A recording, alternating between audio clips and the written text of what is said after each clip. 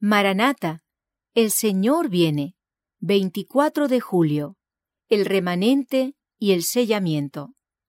Y dijo Jehová a Satanás: Jehová te reprenda, oh Satanás. Jehová, que ha escogido a Jerusalén, te reprenda. ¿No es este un tizón arrebatado del incendio? Zacarías capítulo 3, verso 2. La visión de Zacarías con referencia a Josué y el ángel se aplica con fuerza especial a la experiencia del pueblo de Dios durante las escenas finales del gran día de expiación.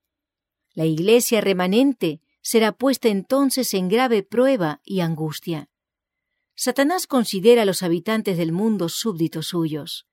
Ha obtenido el dominio de muchos cristianos profesos, pero allí está ese pequeño grupo que resiste su supremacía.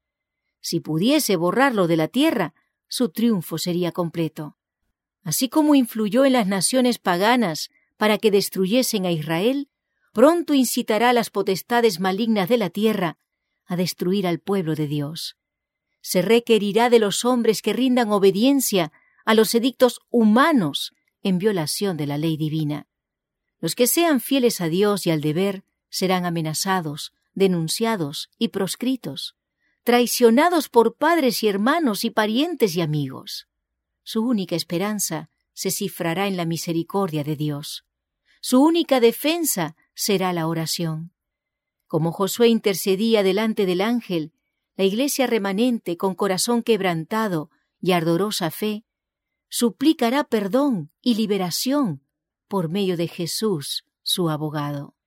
Satanás declara que por sus pecados han perdido el derecho a la protección divina y reclama la facultad de destruirlos. Sin embargo, aunque los seguidores de Cristo han pecado, no se han entregado al dominio de los agentes satánicos.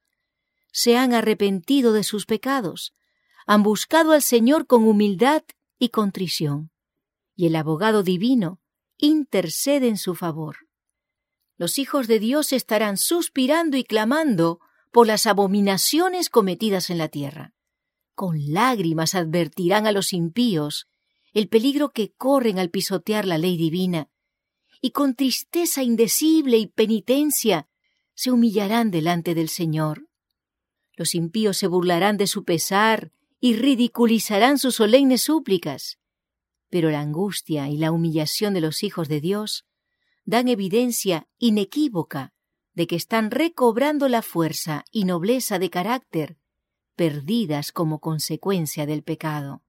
Mientras Satanás ha estado insistiendo en sus acusaciones, los ángeles santos invisibles han ido de un lado a otro, poniendo sobre los fieles el sello del Dios viviente.